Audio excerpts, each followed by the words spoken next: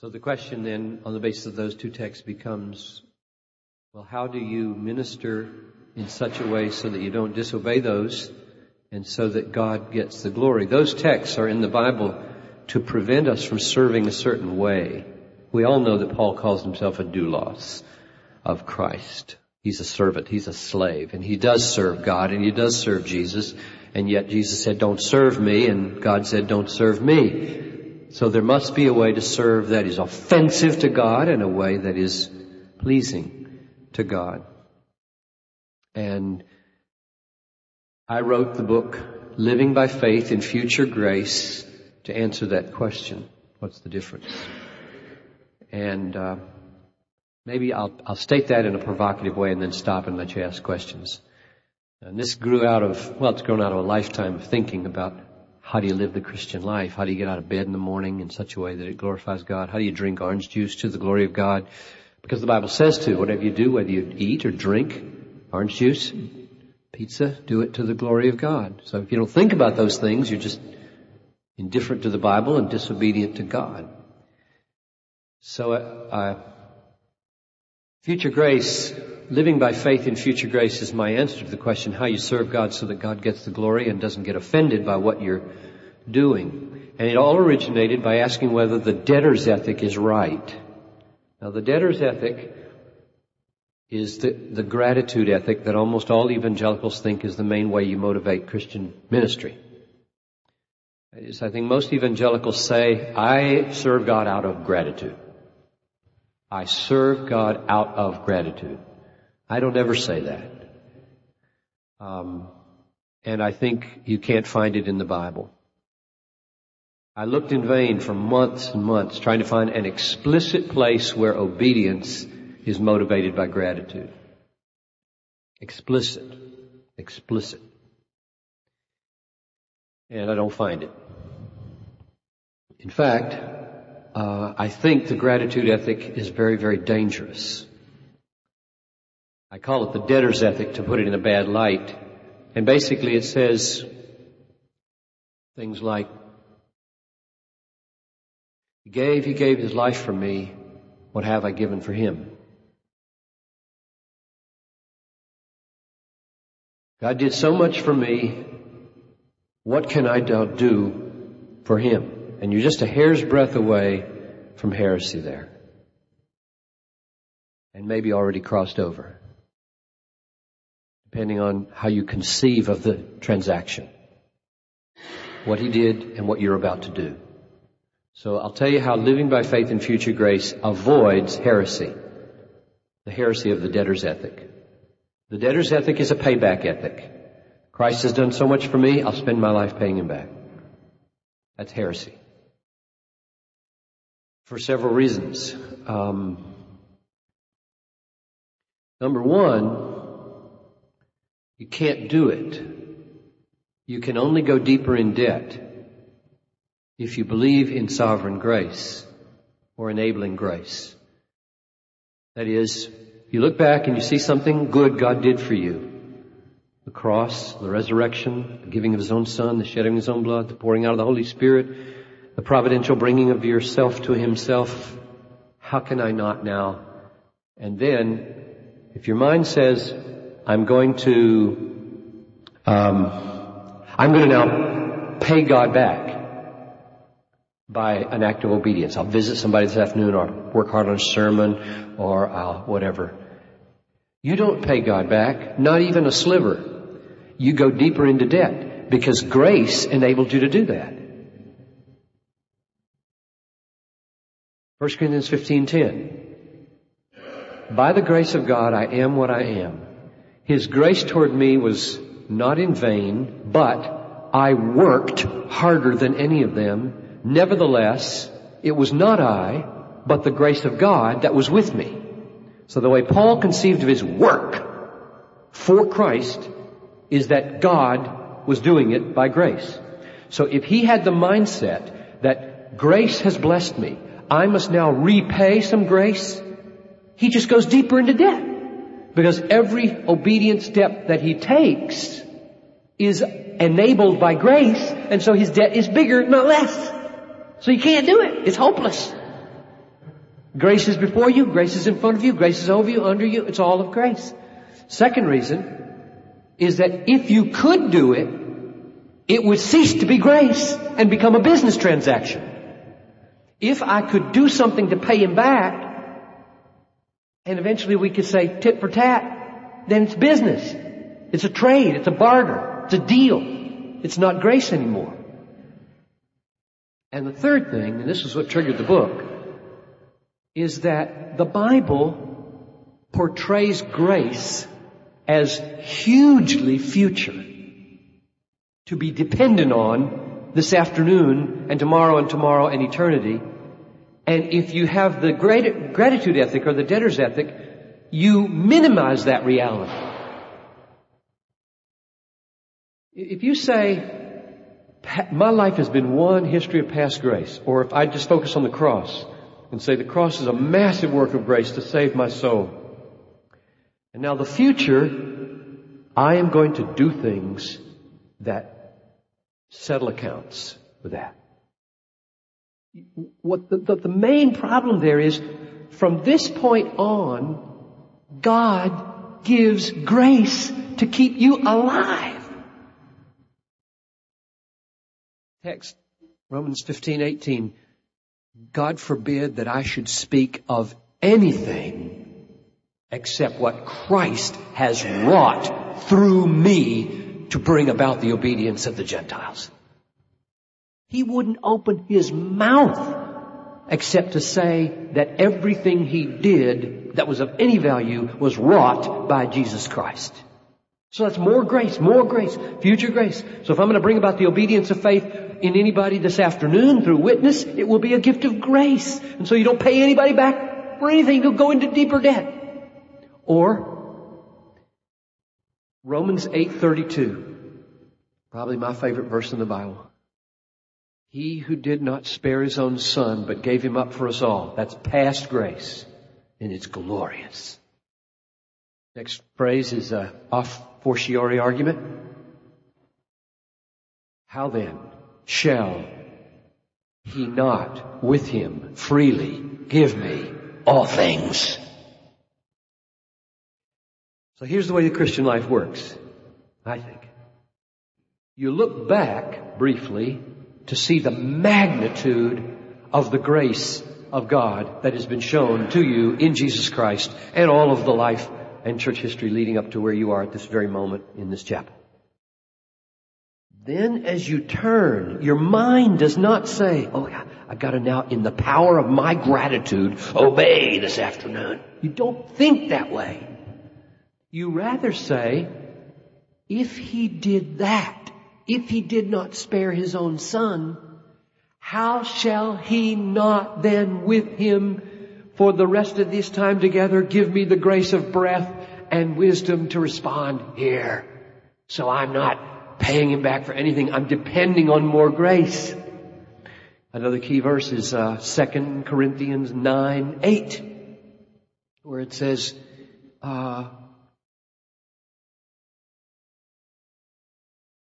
there is, I forget how the sentence starts, but there is grace. He provides you with abundance of grace so that you may have enough of everything and may supply for every good work. You have enough for yourself and you have enablement for good work. So he gives grace to enable good works. So if I'm going to use good works, it will be to go deeper in debt as I depend on grace. So, my answer to the question of how you serve God so that God gets the glory rather than you getting the glory or trying to pay him back is that you depend on future grace. So, what's the means by which I will finish this course here in Birmingham? By getting up early in the morning, reading my Bible, finding a promise. I'll never leave you. I'll never forsake you. I'll help you. I'll strengthen you. I'll hold you up with my victorious right hand. And in that strength, I walk down the hill and I get in that pulpit and say, God, please do this. Help me. And I do it. And I'm not paying anybody back for anything. I am depending on rivers of grace that are breaking over me every day. My picture of grace is that there is an inexhaustible reservoir extending infinitely into the future. So you stand on a dam. The dam is the present, where it cascades over this split second we call the present, which is non-existent in my judgment. The present doesn't exist in my way of thinking. I am living on a razor's edge, moving into the future from the past. And as soon as I say this is present, it's past. See? 2 seconds old. There it goes. I live on this razor's edge with this infinite reservoir of future cascading over me into the past. If I turn this way, I feel gratitude. Oh, and gratitude is essential. You can't go to heaven without being a grateful person, it says in Romans 1:20. But when I turn this direction, it is not gratitude that energizes me. It is faith that energizes me, that this thing is all sufficient and all supplying and glorious coming my way. All right, I'm done. Now, I give you a minute, get your breath here. You do not have to ask me any questions about that. You don't have to ask me any questions about this morning. You can ask me about my daughter if you want to. Ask me about my daughter.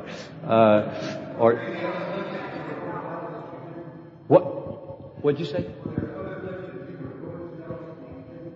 Oh, I could talk all afternoon. I really could. I really should let you. You want me to get a new mic? Well, if you have a question, just raise your hand, and I'll bring the mic to you. Right, so people can hear. I'm happy to repeat the questions if we're taping it. Last spring, I spoke with Jerry Bridges concerning the book Future Grace, and he said that your understanding of grace was not the traditional Reformed view because you include creation as an act of grace, whereas the traditional Reformed view of grace only emphasizes those things that pertain to our salvation from our fallen state. And I was wondering if you could respond to the comment that he made.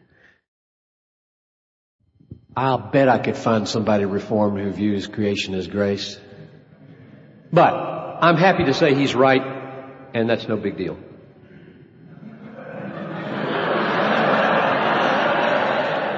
Because I don't live before the fall, and none of you do, and therefore everything I say pertains to fallen people.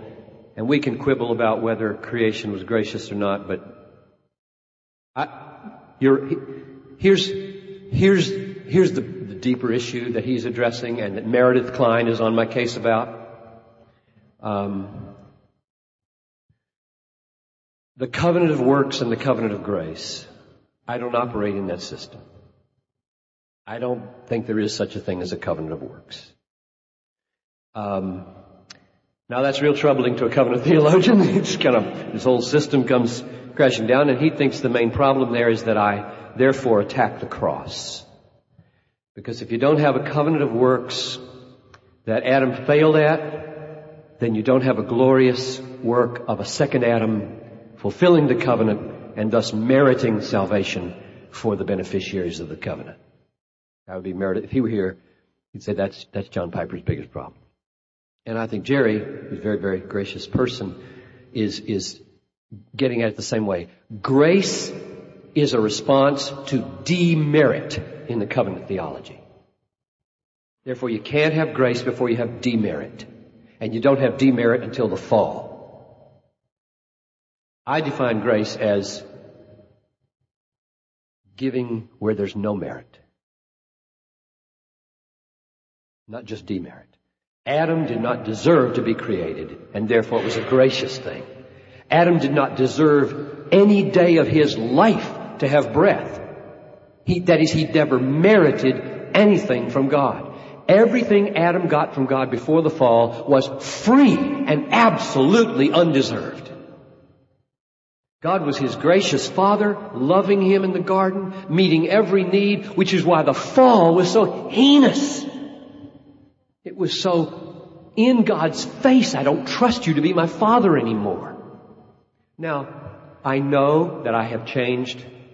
I'm using a definition that Jerry isn't using, But once you get to the fall, that disagreement at whether or not from this day on or from the fall on, everything comes to us as free grace, his definition and mine, we're on the same ball field.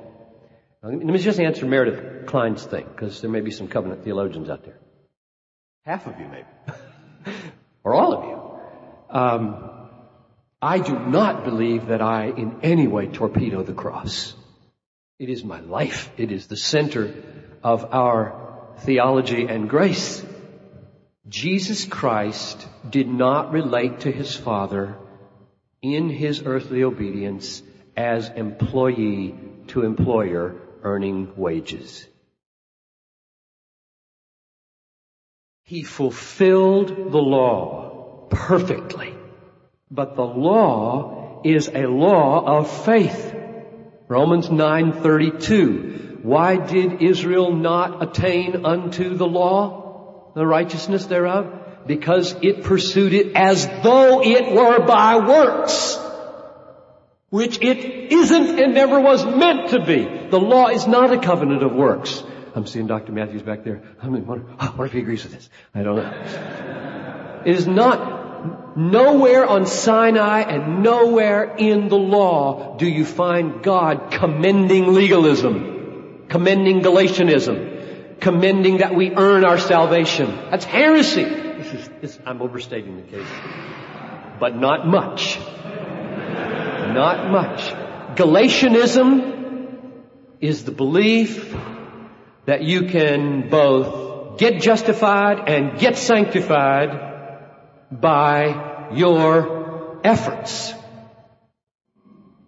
Earning God's either justifying approval or sanctifying approval. So it's heresy according to Galatians 1:9. If an angel tells you that, let him be damned. Now covenant theology comes along and says God taught that we should earn our salvation before the fall. Merit it. That's the covenant of works. And when they failed, we all fell. We needed a covenant of grace that didn't depend on earning anymore.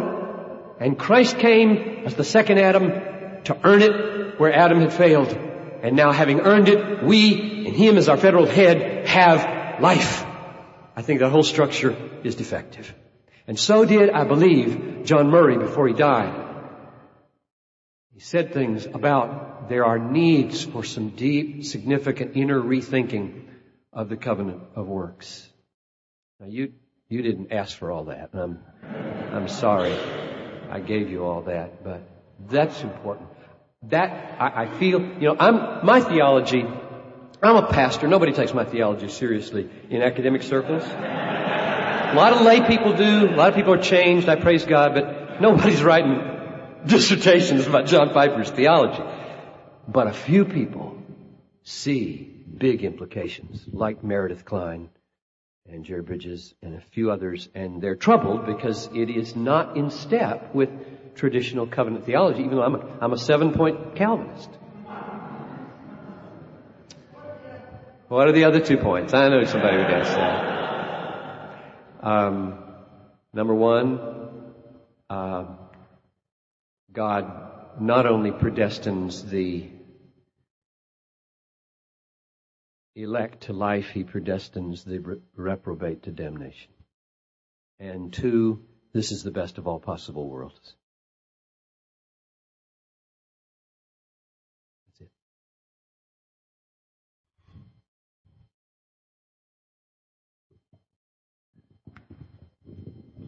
Are you familiar with Hugh Ross and his progressive creationism view? I know the name, I own a book, and I'm not familiar enough to comment on it. Okay. But I'm happy to hear what you have to say.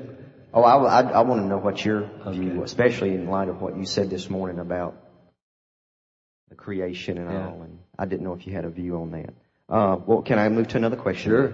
What's your view of the signing of the document, or the document, Evangelicals and Catholics Together, both the first one and the second one? Do you have a view on that? I got a view on that. Okay. The question was about ECT and the justification statement and now the gift of salvation statement, which I have read, and I've read some of the responses to it, and I put in my briefcase to bring along the most recent article by Don Carson in Jets. Don was there at the discussion for the second documents, and Don did not sign it. I mean, as soon as I looked at it, and his name wasn't there. And I'm troubled by that, because I know your president signed it, right? Not President, Dean. George, he signed it. Yeah, okay. Right. You're safe.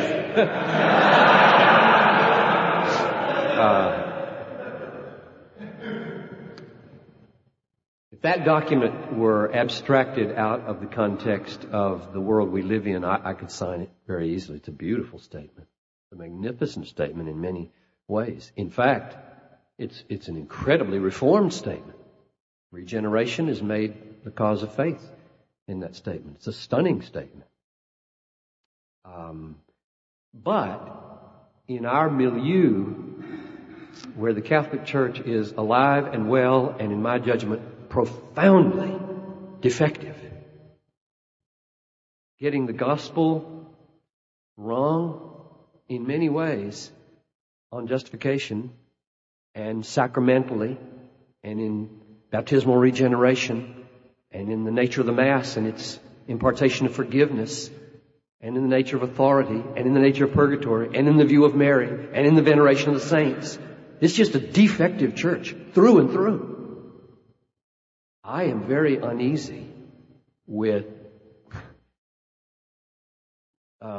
signing on so that I can tell all the Catholics in South America, evangelicals and Catholics, really believe the same thing about salvation. Wow, that's a big responsibility. That's a huge responsibility that these signers have taken on, which I wouldn't do at this point in history. I'm having supper with Dr. George tonight. I'll ask him why he signed it. And he'll have a good answer, and he's probably already told you what the answer is. So, a lot of my friends signed it. People I love and respect. And my guess is they just assess our historical moment differently than I do. And people assess historical moments differently. The document is beautiful. The document, every sentence in it is true, as far as I could tell. I read it with a microscope, looking for a problem. It's a beautiful document. The first one was more troubling, I think, on justification, and unleashed a lot more substantive critique from R.C. Sproul and John MacArthur and those guys. Feel free to continue in one direction or change the direction. So, go ahead.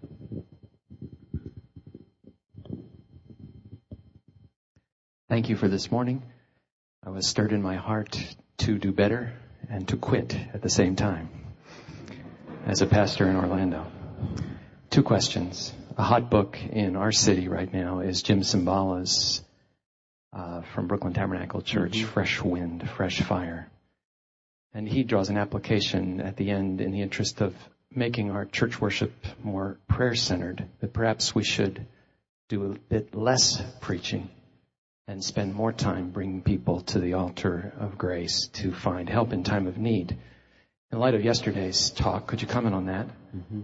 And then, if I may press for a second question, I've heard it taught, don't preach it if you can't or won't illustrate it. And yet, as I observe your anointed pattern by God's grace, your concern with illustrations and stories seems not as great as much of the content that you bring with such heart. And could you comment then on that principle of how often to illustrate as you preach pastorally in balance with your content? Thank you very much for your answers. I have not read Jim Cymbala's book. Had lunch with him one time, and I've watched the video that his church puts out of his church, and I love his music, his wife's music. And he's doing an amazing work there. I think, tongue-in-cheek, I would say, okay, if what you're really after is bringing people to the throne of grace and putting prayer more at the center of your worship service, why don't you sing less? If you got to choose, the singing half or the preaching half, why are you choosing the preaching half to minimize? And his answer might be, I want there to be participation, and singing involves the people more. I have never heard Jim Cymbala preach except once at our denominational meeting. And it was a very powerful message. And it's interesting what he did at the end. He closed by using a strong application to parents in pain. Parents who have kids that they're brokenhearted about. And he said, if you're a parent in this room and you have a kid that you're deeply concerned about, stand up. 2,000 people stood up, It was a huge crowd. Half the people. And he waited, and then he said, well, I think you ought to all come to the front. So come on up here. So we all come. I was standing up. We all came to the front, and he said, now I think what we need to do is pray for each other about these kids and for each other. And so I want the men to pray for the men and the women to pray for the women. So just put your hand on the shoulder of some woman or man nearby and ask them the name of their kid and pray for them. That was a powerful moment. There were tears everywhere. Those people were bawling their heads off as they prayed for each other. I think that's what he means. Get that into your service. And I say, get it into your service. Lengthen the service. Don't shorten the sermon. Why should you shorten the sermon? The people need the Word of God. Now, that moment, see, if somebody feels the force of that like I did that night, I go away saying, I want that to happen at Bethlehem. I want that to happen at my church. Well, I can go home and get that to happen once, twice, a year, 2 years. Frankly, it's going to get old, folks. It's going to get old. You try to pull the cord on people's emotions Sunday after Sunday and get them to do some kind of tear thing at the end, Sunday after Sunday, it's going to get old. It's going to get old. And preaching, I believe, in the power of the Holy Spirit, never gets old. At least not in 17 years at my church. I am so excited about God and His Word at age 52 and about preaching that I can hardly stand it that there's only one Sunday in the week.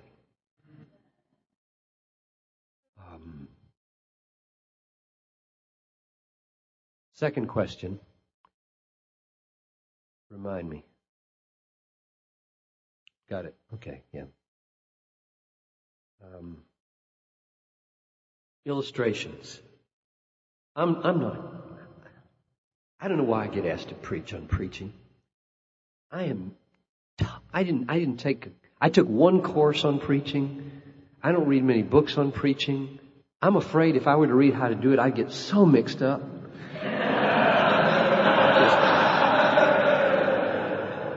I'd be so afraid to teach a homiletics class because you'd have to read 2 or 3 books and tell the students how to do it. And I don't have a clue how to do it. So I'm really not a good one to answer that question. The reason I don't use more illustrations is because they only give me 35 minutes. It's not because I disapprove of illustrations. Didn't you like all those statistics about the universe this morning? I thought that was sort of cool. It's not the essence by any means, but it kind of sobers you to think that God did that. And I tell you about my son Benjamin. All I have to do in my pulpit is mention one of my kids and the place becomes silent enough for a pin to drop. You know, if any time in the sermon I say, this morning at the breakfast table, there's a totally different effect in the room. So I know the power of illustration. I know how stories work. But frankly, I'm on kind of a rebellion. Because I know pastors who use that, and that's all they do. Story after story after story, because they know they got their people. If they can get their people to cry, if they can get their people to laugh, if they can get a place to get dead silent with a story, it feels very powerful to a pastor. Got power. I say baloney. That's so easy. That is so easy. You don't need a homiletics class to learn that. Good grief. Everything in nature tells you stories move people. Illustrations get attention. That's easy to do. The hard thing is to teach theology in the pulpit with such passion that kids hang on your words. That's what I'm after. I'm after 6, 8, 9, 10-year-old kids for predestination. And thankfully, the team, the man and wife team that does our children's ministries are totally with me, writing the curriculum for the kids on the providence of God. 40 lessons Sally Michael wrote on the providence of God, the hardest questions you could ask about suffering for kids in 4th, 5th, and 6th grade. I get note after note from parents to say, they're getting it. They're getting it. I'll give you a little illustration. We have the PAL notebooks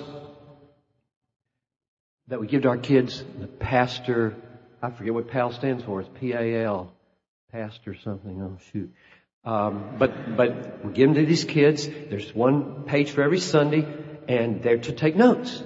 Draw a picture if you don't know how to write of what Pastor John is saying. And then I get together with the kids once a quarter, and they can ask me questions. And so one of them raised his hand. I said, got any questions? And he said, you know how many times you said the word God last quarter? I said, no. How many? He said, 1,136.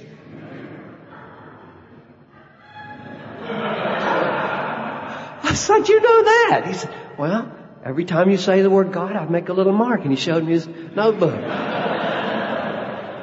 That's what his parents have taught him to do. And others, we have this dumbing down idea in our head that you can't use big words and you can't preach 35-minute sermons and you can't do doctrine and you can't. And who's God here? Audience is God, and just a few little people telling you these things say it can't be done. I think you should say to them, says who? Says who it can't be done? I mean, just because the 20th century hasn't been able to pull it off, give me a break. This is just a little blip on the history of the world. There might be something to learn from other centuries when kids sat still for 2 hours and they learned things and they went home and their parents taught them the words they didn't know and they got excited about learning new words instead of getting feisty with the pastor that he said a word they didn't know. The mentality may be all wrong out there. You got to teach them to change. So all that to say, if they give you 45 minutes, use more illustrations. If they give you 25 minutes, use less illustrations. But don't leave God out, and don't leave doctrine out, and don't leave the tough things out. And I think intensity and passion and reality in the preacher is more important than the stories. That's what I think. Wherever. Dr. Piper, my buddies and I are reading your book, Desiring God, in our accountability group. Now, we got into this discussion the other night about worship and, I guess, worship through singing and that type of thing. And like you say that, you know, every morning you get up and some mornings you don't feel like praising God, so to speak, and your soul has to be revived. Well, we were discussing when we go to church or go wherever, we're singing praise songs, and we don't feel like it, should we... I go through the words and I say the words and I mean them, but my heart may not always be in it, but my mind is. And I know you put a lot of emphasis on passion and stuff. Is that wrong? How does God look at that, do you think? That's a very good question. It might be wrong and it might not be, depending on what you're saying to God and to others about it. The question is, given my Christian hedonism and my high premium on delighting in God and pursuing God for the joy that there is in God and the defect of a moral act in which there is no joy, can you do anything good if you don't feel joyful? Can you worship? Can you change a tire for somebody in the rain? Now, the answer to that question is yes, to settle the matter immediately. But not a simple yes. You see, the difference between a Christian hedonist like me and somebody who would disagree with Christian hedonism is that they would say the emotion that Piper keeps telling you is essential is not essential. It's the raw decision and will to do the good thing that God looks for. So, if you don't feel like worshiping, worship anyway. Say the words of the prayer, sing the song, listen to the message, etc. If there's a person stranded on the freeway and it's 30 below zero in Minnesota and you're hurrying to somewhere and they look like they're in danger and you don't feel like stopping at all, nothing in you is rejoicing in this good deed, you are not serving the Lord with gladness here, they would say, it doesn't matter, it has nothing to do with the morality of this moment. You stop and you help. That's morality. To which I say, it is not that simple. It is just not that simple. Motivation is more important than that. I say, at that moment, yes, stop, and yes, sing. But do it repenting. Repent. I do this all the time, folks. Get calls that you got to go to the hospital in the middle of playtime with your little girl at 8 o'clock or 7:30. You're tired, it's been a long day, nothing's gone right, and the call comes, and I'm looking inside of me for a good motivation and not finding one. So, you say to your wife, this is serious enough, I think I got to go. She says, yeah, you got to go. And while you're going, what are you doing? Are you saying to yourself, how I feel in this moment is irrelevant? There's a lot of people that are teaching that kind of Christianity. It's a caboose at the end of the train. It does not make any difference how you feel. Feelings are not of the essence of Christianity. I think that's really, really, really wrong. And I wrote the book to prove it. Everything I write is to prove it. I think the right thing to do at that point is to repent. And I do repent. I say as I'm driving down to Abbott Hospital, I say, Father, I'm sorry. My heart is so disinclined to love this person, to feel like if I were there, I'd want somebody to come and care about me, and I'd be so happy if they came, and I'm not inclining towards this. Forgive me. I'm sorry I feel this way. Second thing you do is pray for joy.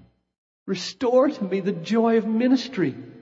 This is why Jesus said in Acts 20:35, not just, it is more blessed to give than to receive, but he said, remembering the words of our Lord, how he said, it is more blessed to give than to receive. Why did he say remembering? Because we need to remember it for the sake of motivation. So I remember it. And one of the ways I preach to myself, so I pray, Lord, give me joy in this. Help me to love this person so much. It's a delight to go there and stand beside their bed and bring good news to them. And then I preach to myself, it is more blessed to give than to receive. Because Paul said, remember that, remember that. There are a lot of ethicists today that would say, forget that. It contaminates your emotion. Your motives. It contaminates. Forget it. Don't get that in your head. Because if you go down to the hospital because it's more blessed for you, you are not doing a moral thing. Is that common or what? Immanuel Kant and everybody since then, just about, except a few faithful evangelicals like Jonathan Edwards, have taught that to pursue your own joy is selfish and defective and contaminating of morals. And I'm on a crusade in everything I write and in everything I preach to say it ain't so. Not to pursue your joy in that makes it impossible for you to do a moral thing. That's my system. So, back to your singing. If you are saying to the Lord, I'm sorry that you are far from me and there's a cloud between us. I'm sorry I'm either too tired or I'm too angry or I'm too discouraged or I'm too broken that I can't even barely feel your presence. But Lord, you're my only hope. And so I'm going to lift my voice in these songs, scarcely feeling a thing, with the prayer and the hope that you will come as I sing and restore the joy of my salvation. And then you're not a hypocrite. If you don't say that and you're just singing because everybody else is singing, we got a name for you. Hypocrites. Right here.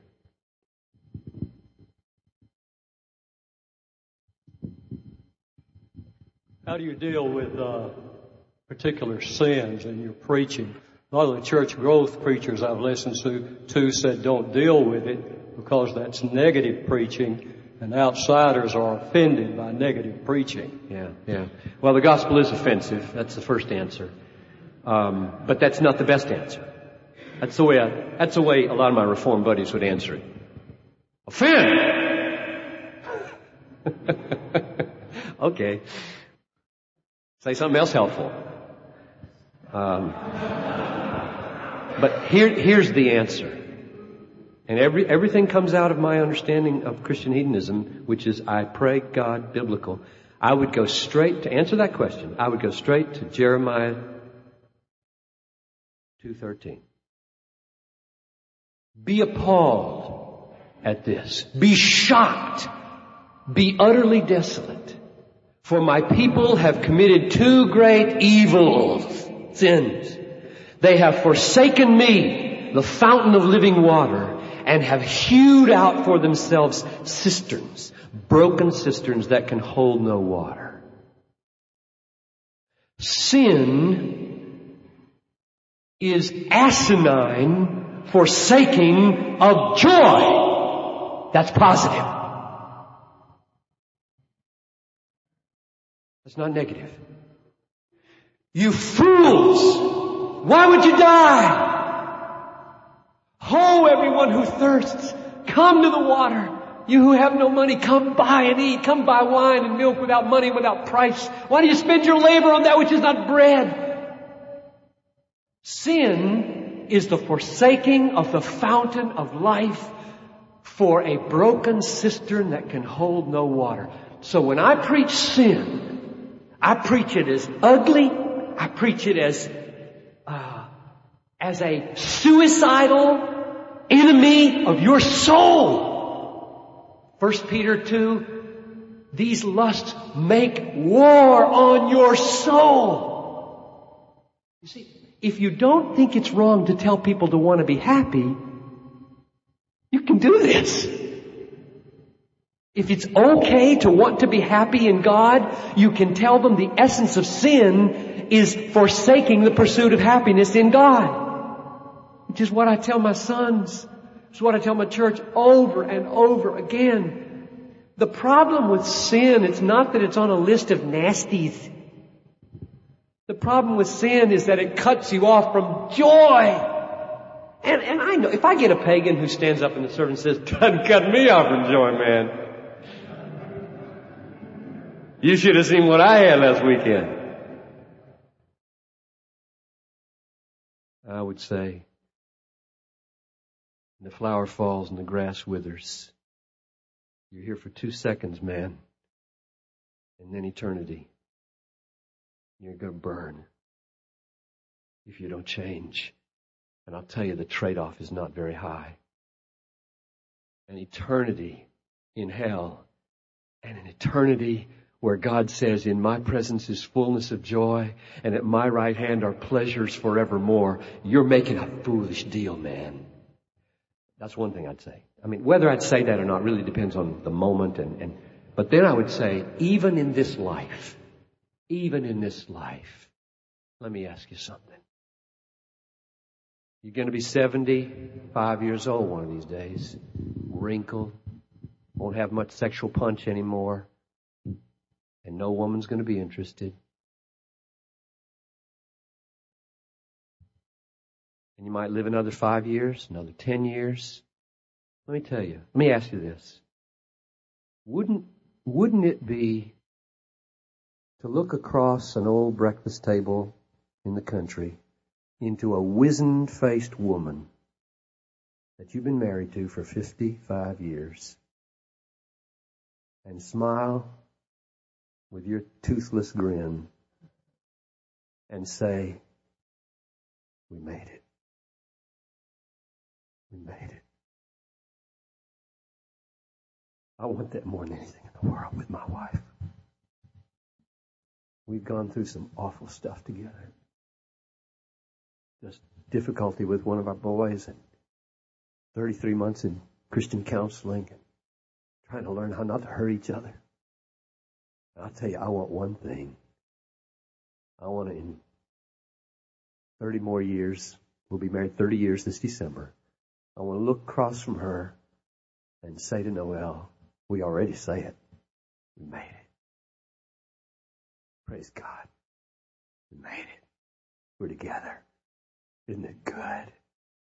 Isn't the pain worth it? And it'll be worth it.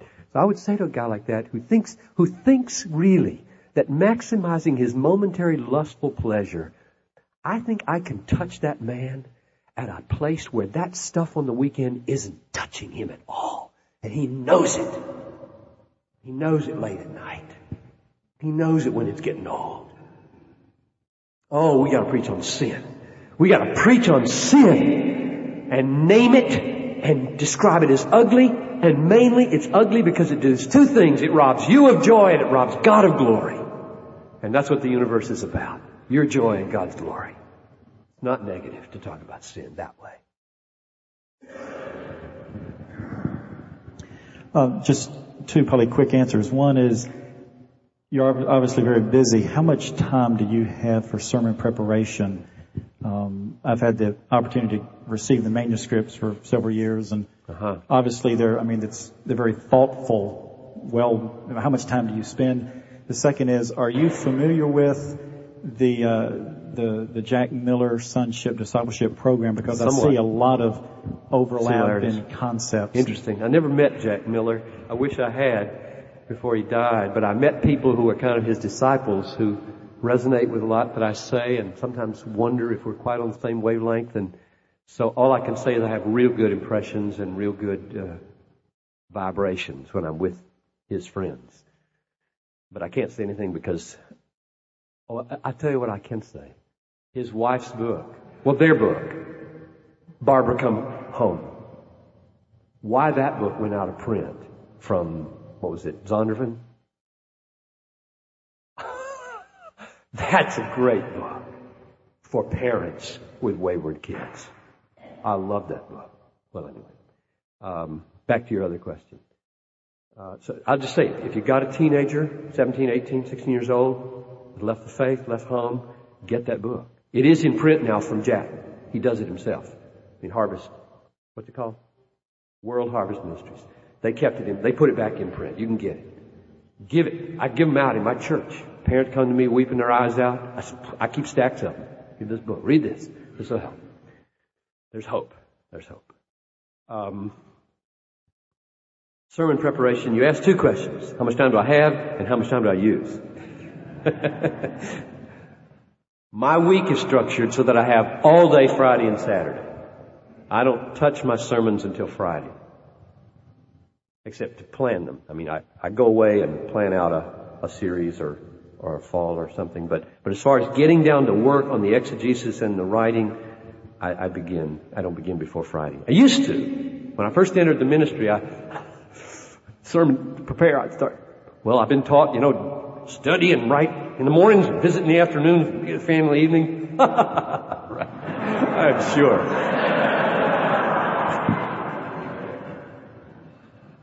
My sermon filled up every morning.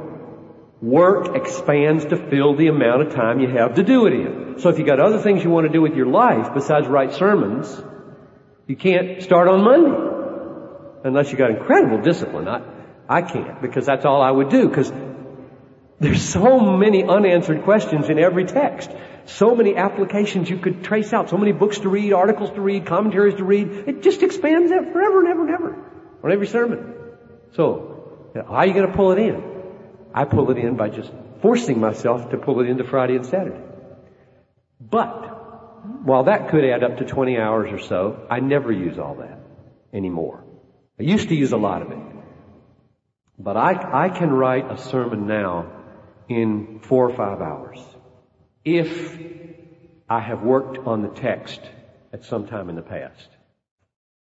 That the actual composition and thinking through the structure with the help of a word processor. Oh, I'll tell you, what computers did for me in 1984 when I went from legal pad to computer was a 3 hour savings.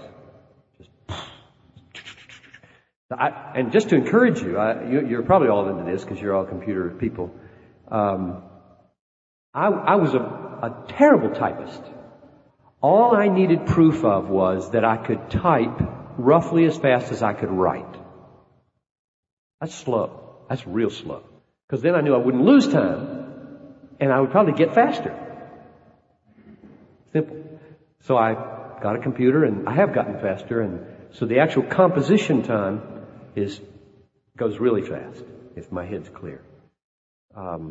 But I would say, I don't know what to say on average. If what I do on Friday with the time that I don't is read and think and answer mail. So much mail, people asking me questions about everything under the sun. And so just kind of a lot of stuff. But almost everything I read and do is flowing into sermon preparation. I'm a preacher. I think preaching so that everything I experience on the street, with my wife, with my children, with my reading here, you guys will no doubt become a sermon illustration somewhere along the way. I'll tell people about Jonathan Edwards, and they'll love that. And being here is building what I do at home, and what I did there is building what I do here. Preaching is not a compartmentalized thing for me. It's sort of life. I remember my homiletics teacher in a class on communication, when we were talking about illustrations, he said, "Get rid of these books on illustrations. Yeah, don't read those." And then he said, "Now stop." I remember this in Pasadena, 1969. He said, "Stop." There were about 80 of us in the class. "Be quiet." We all waited about 10 seconds. And he said, "Did you hear that?" Said, "What?" "The siren. On Colorado Avenue, the siren. Somebody's really hurt right now while we're in here. Does that make any difference to you?" And little things like that cause me to say, I'm not listening. I'm not listening to reality. And he said, all you need to do is be awake if you want illustrations. Watch people. Look into their eyes. Get in their lives. Look at nature. Be awake. So, all day Saturday typically. Another question. Wherever. Dr. Piper, I hope this doesn't hurt your enemies. Hurt your friends and all that. I'm Pentecostal, and I found your book, Desiring God, to be one of the most exhilarating spiritual experiences in my life. And I wanted to ask you how that you're coming to this understanding of God's intention for our great joy, how has it affected the way you do worship in your church?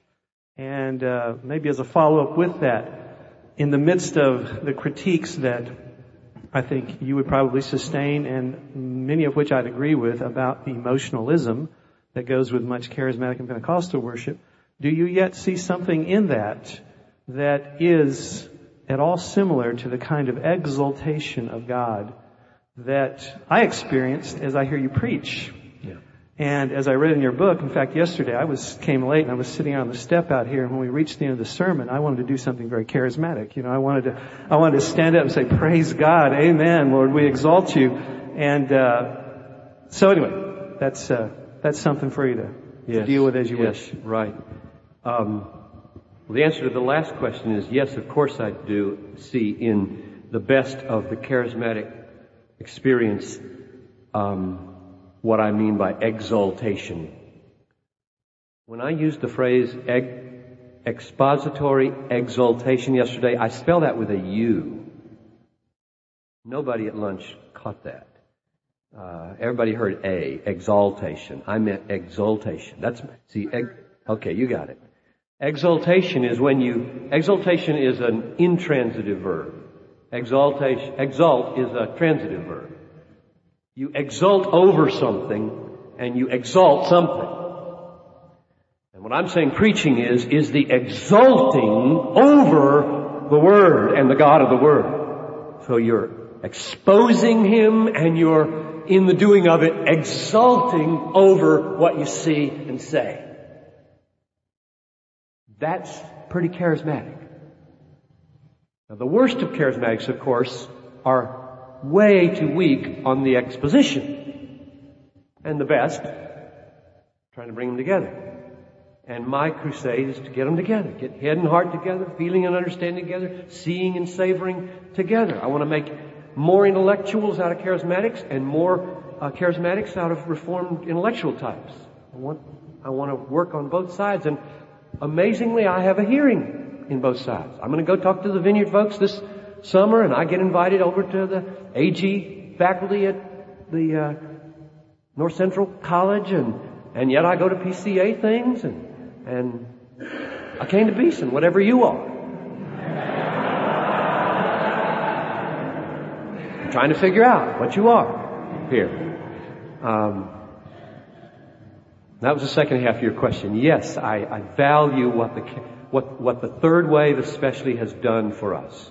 It has some downsides, and I know my Reformed sidekicks, they are always harping on the downside of charismatic stuff, and the dangers it has for the sufficiency of Scripture and emotionalism and not the centrality of the Word and so on. But frankly, I'm willing to take some risks like that in order to get some life into the churches.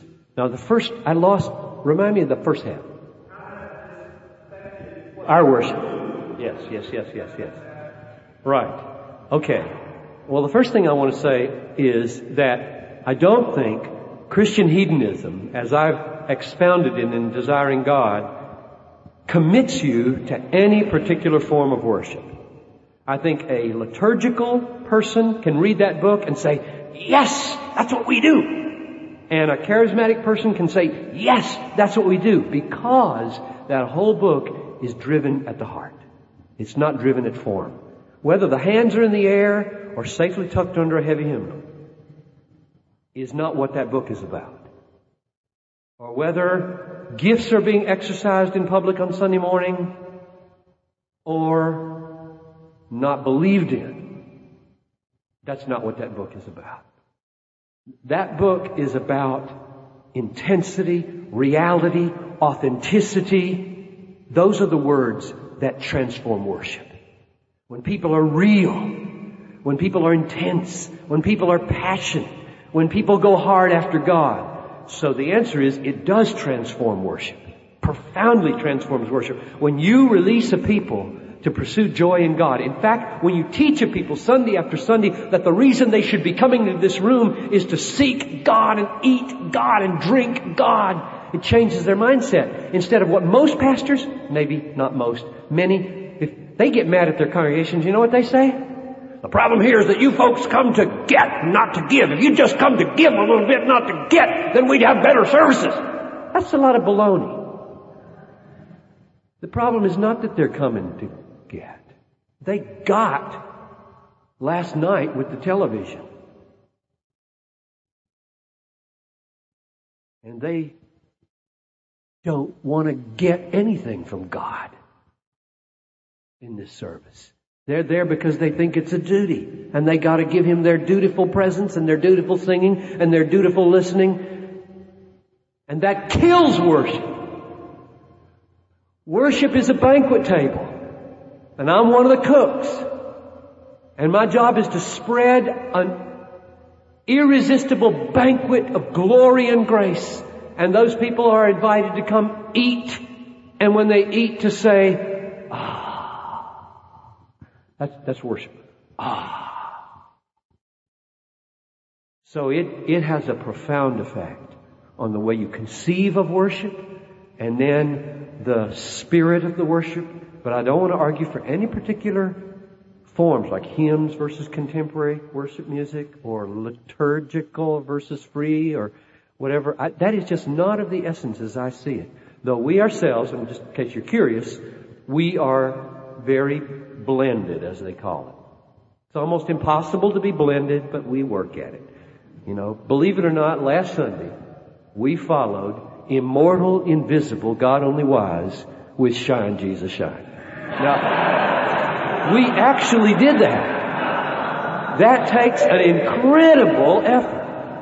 You can't just do that. I mean, you really got to figure out how to do that, because otherwise it sounds ridiculous.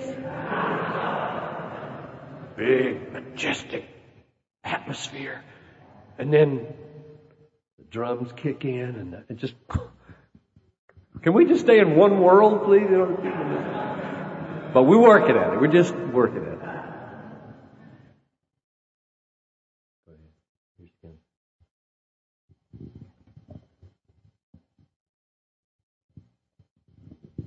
I'm just recently married and looking to be trained to go into the pastorate.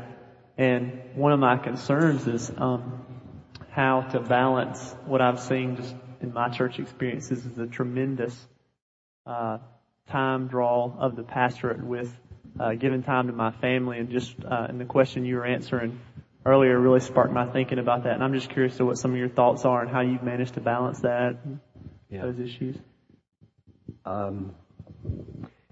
You know, how you do that, how you balance family time and ministry time and personal devotional time and going out of town like this hangs so much on who your wife is.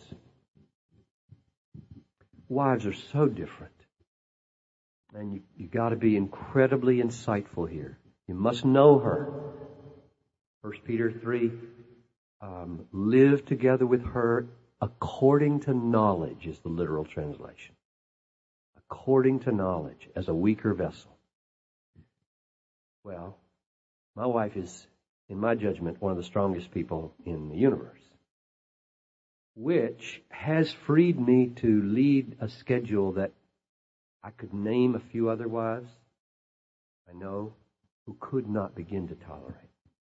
They'd be resentful, and they'd be hurt, and they'd be overwhelmed by the children. My wife is just kind of like self-sufficient. It's just, I'm hardly needed.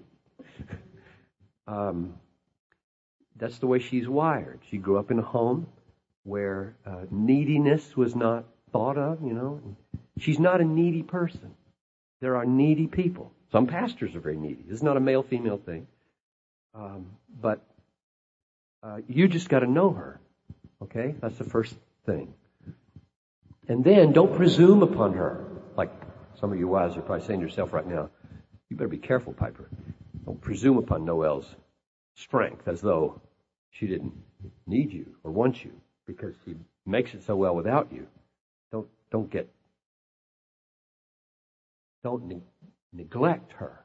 And that's absolutely true. So the second thing is, you got to make time that's really special for her and for those kids. So for all my years in the pastorate, after supper is playtime. So we eat at 5:30, take half an hour, 45 minutes to eat, until 7 o'clock is playtime. Has been for 17 years. And those boys, as they were growing up, that's their time. They know that. They ask for it. They expect it. And all the committees at my church that I've ever served on know they cannot start before 7:15. Because I got to walk to church between 7 and 7:15. I don't go anywhere before 7. And then I'll stay till 11 if I have to at this committee. But those kids are getting from 6 to 7. And the one who's 25 and the one who's 22. My 22-year-old called me from Georgia the other day and said he was talking with some of his buddies who had been wrestling and struggling with something. And he said, I didn't realize how fortunate I was that my dad had playtime with me. That you actually played with me every night, including Saturdays, for half an hour or so. It gets hard when you got 4 boys and they're different ages, but we worked at it, you know. We just took turns and, you know, you got a 4-year-old and you got a 12-year-old and the 12 and the 4 don't want to do the same thing, but we worked at it. We kind of took turns, and he was just overwhelmed, and the effect that it's had on them. Now, that doesn't cost me a lot. And I went to a lot of soccer games. Pastor's wonderfully flexible in the afternoon. Who's asking you to do anything at 3 o'clock? I mean, who cares what you do, right? They don't know what you're doing at 3 o'clock. Go to the soccer game. That's what I did. I went to all my boys' soccer games that were at home at 3 in the afternoon. I work late. I stay up all night if I have to get my job done, but I was at those soccer games. I'd fly in from out of town early. I'd say to Beeson here, if I had a boy playing soccer right now and he had a game on Thursday afternoon, I'm getting in 6 o'clock on Thursday. I'd say, you got to pay for another flight. We got to do this differently. I need to get in at 1 o'clock. We got a 3 o'clock soccer game on Thursday. Beeson or no Beeson. That's the way I would do it. I might miss the one on Tuesday, but I doubt if I'd miss both of them. If you can juggle it, we'd juggle it. My wife and I date every Thursday. We date. Thursday noon is her lunch. And every Saturday, I take a different boy to Pizza Hut. Talitha is too young, but she'll probably kick in about age 3. We've done this for 15 years. I've spent thousands of dollars at Pizza Hut. And I mean that. I've added it up. It's horrible to think about how much pizza I've bought at Pizza Hut. They know me. They know us all. And I bring a different boy there every Saturday. We sit and I ask questions about masturbation, girls, devotions, school. These are not just throwaway times. These are, you're my son, I'm your father, I love you. Say that. Yes, say that. I love you. Let's talk about something. What are you studying in Sunday school? You believe that? What difference does it make in your life? And then I asked my wife, I said, how many evenings a week do you need me? What would be ideal? If you waved a wand, forget pastorate, forget anything. You know me, you know you know us and how we click when we get on each other's nerves because we're together too long. Or just wave a wand. And she said, well, 3 nights would be nice. I said, and what would you like to do those nights? And she said, just sit in the same room. You can read, and I'll read. Just so you're there. That's easy. Read your theology, and there she is.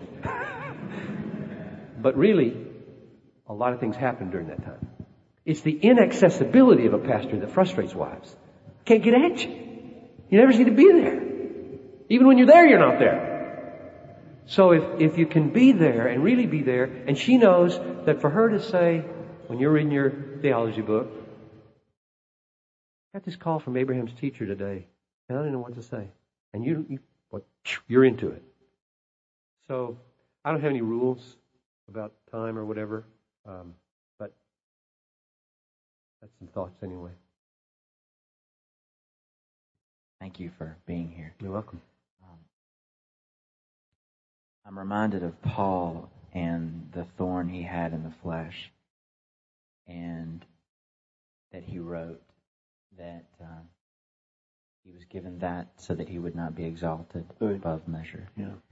And I don't want to be so personal to ask what thorn you have, but I'm aware that you are very popular, very well known, and I'm wondering what you believe God has sent you to be, perhaps a thorn in the flesh to keep you humble, and even second, what proactive actions do you take in an effort to stay humble, given your notoriety? Yeah, that's a really good question, and it's probably impossible to answer without it backfiring. In other words, if I tell you how humble I work to stay, but I think I can say some things without letting my right hand know what my left hand is doing, or you know what my left hand is doing. First of all, the financial danger of writing books is huge.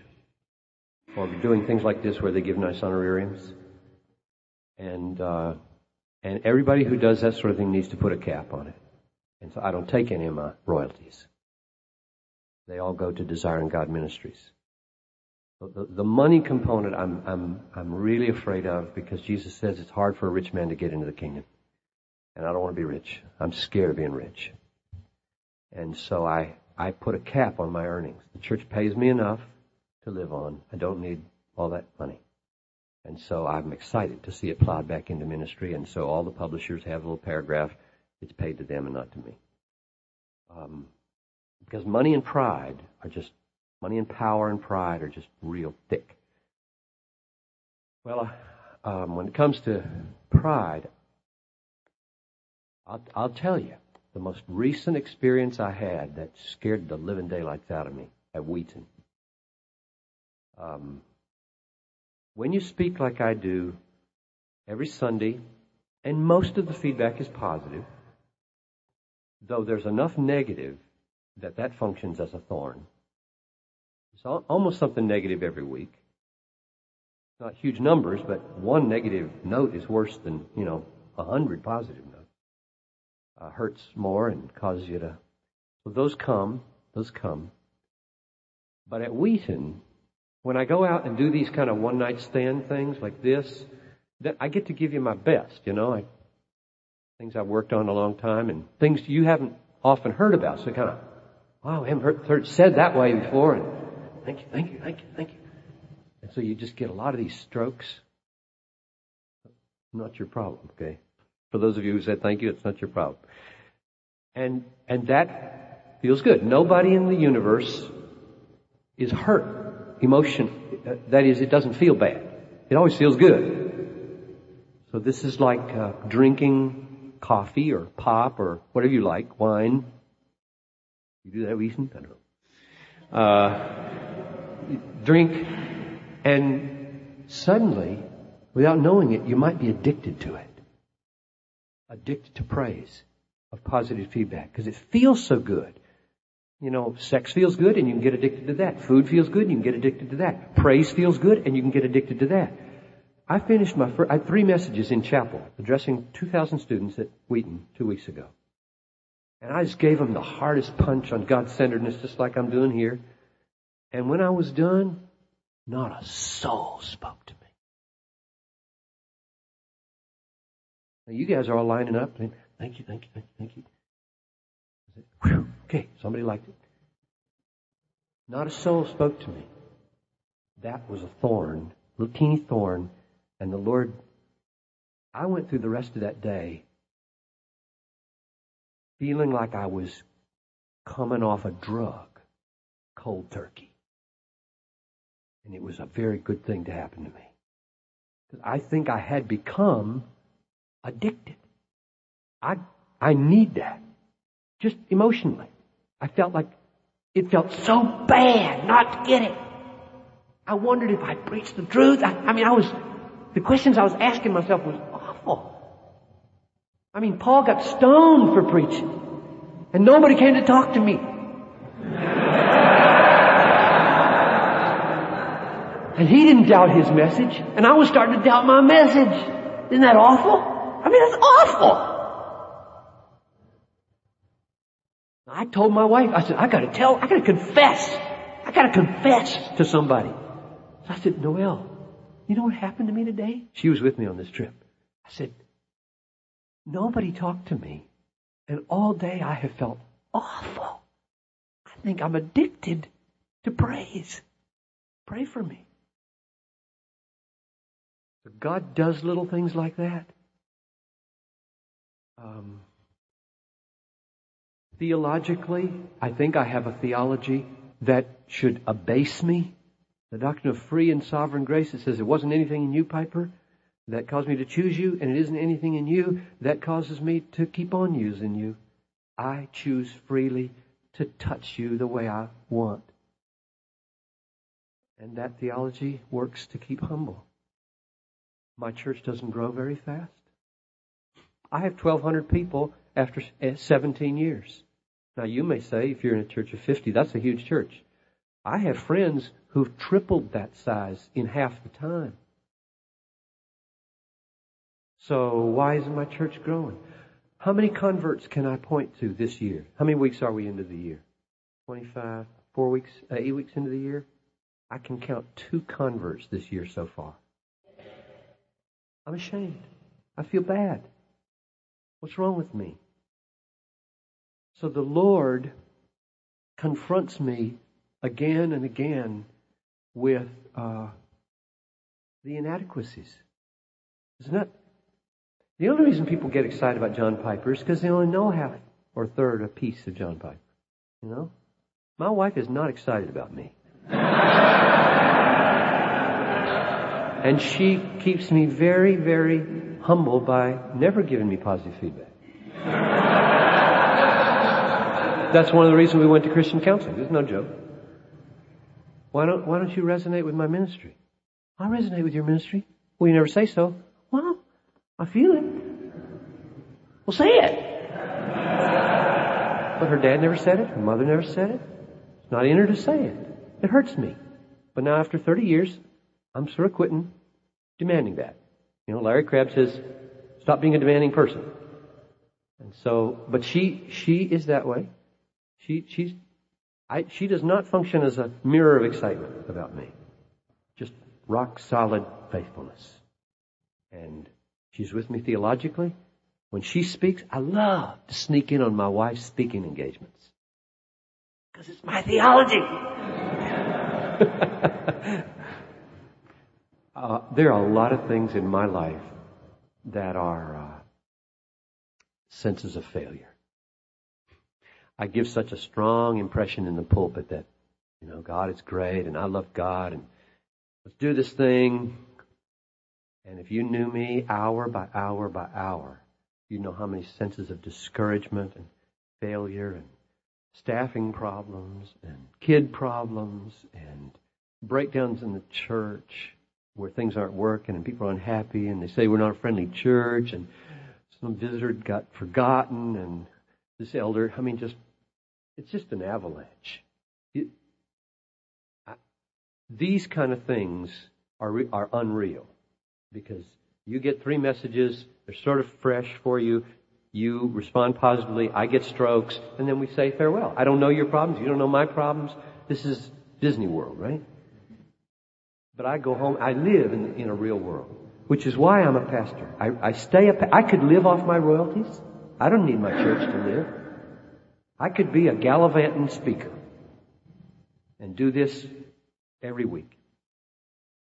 That would be dangerous. I love the pain of my church. Sounds funny? I love the pain of my church. I love the fact that I have to deal with dying people, alienated kids, and everything else under the sun. I got a postcard. Actually, it was a CD, 2 CDs, Smoky Mountain Hymns, from a young woman left in my box with a card. This is a woman I walked through 2 years of bulimic hell with about 10 years ago. And I wouldn't trade that for anything. I had no answers. I didn't know what to do with her. I just was there and we worked on it. We prayed. We talked. We just stayed and she's making it today. She's above it. And she keeps giving me these gifts every year of Smoky Mountain hymns and other kinds of music, some of which I don't like and some of which I do. So the pastorate has its way of keeping people apprised of their sin and weakness. Mm-hmm. Last question? Yeah, I've got a thing I'm supposed to go to here with the women, I think. How intimately involved is God in the world today? Apart from God's Word, does He directly involve Himself in the guidance of man in specific ways that the Bible doesn't talk about guidance for their lives? Can God direct by intervention? He not only can, He does. I believe that, along with Charles Spurgeon, the direction of every dust mote in this room is determined by God. I stand in my bedroom at 9 o'clock in the morning, and at this time of year, The sun comes through in our little room like a beam across like this. If you stand in the beam, you can't see anything but the blinding light. Stand outside the beam is dust. It's all these dust particles. I say, I breathe that in this room every night. No wonder my nose clogs up. I believe God guides the track of every dust mote in the wind. If you ask me the biblical basis of that, I would say, among many texts from Proverbs 16, the lot is cast in the lap, and every decision is from the Lord. Every roll of the dice in Las Vegas is governed by God. Every king is in place because God put Saddam Hussein and Bill Clinton in place. When they come down, and they will come down, both of them, He'll bring them down. And that creates a huge problem for suffering. But there are answers. Job is written for that reason. Your text, 2 Corinthians 12, is written for that reason. That was not a comfortable thing that Paul had. 2 Corinthians 1:9, we felt ourselves unbearably crushed. We felt like we had the sentence of death in ourselves. That was so that we might no longer rely upon ourselves, but on God who raises the dead. There's a reason for every suffering in the universe, the most horrible suffering. God governs for His sovereign, wise, loving, just purposes. Well, thank you for lingering as long as you did. And I will see you, I hope, tomorrow morning for one more time. Thanks. You're dismissed.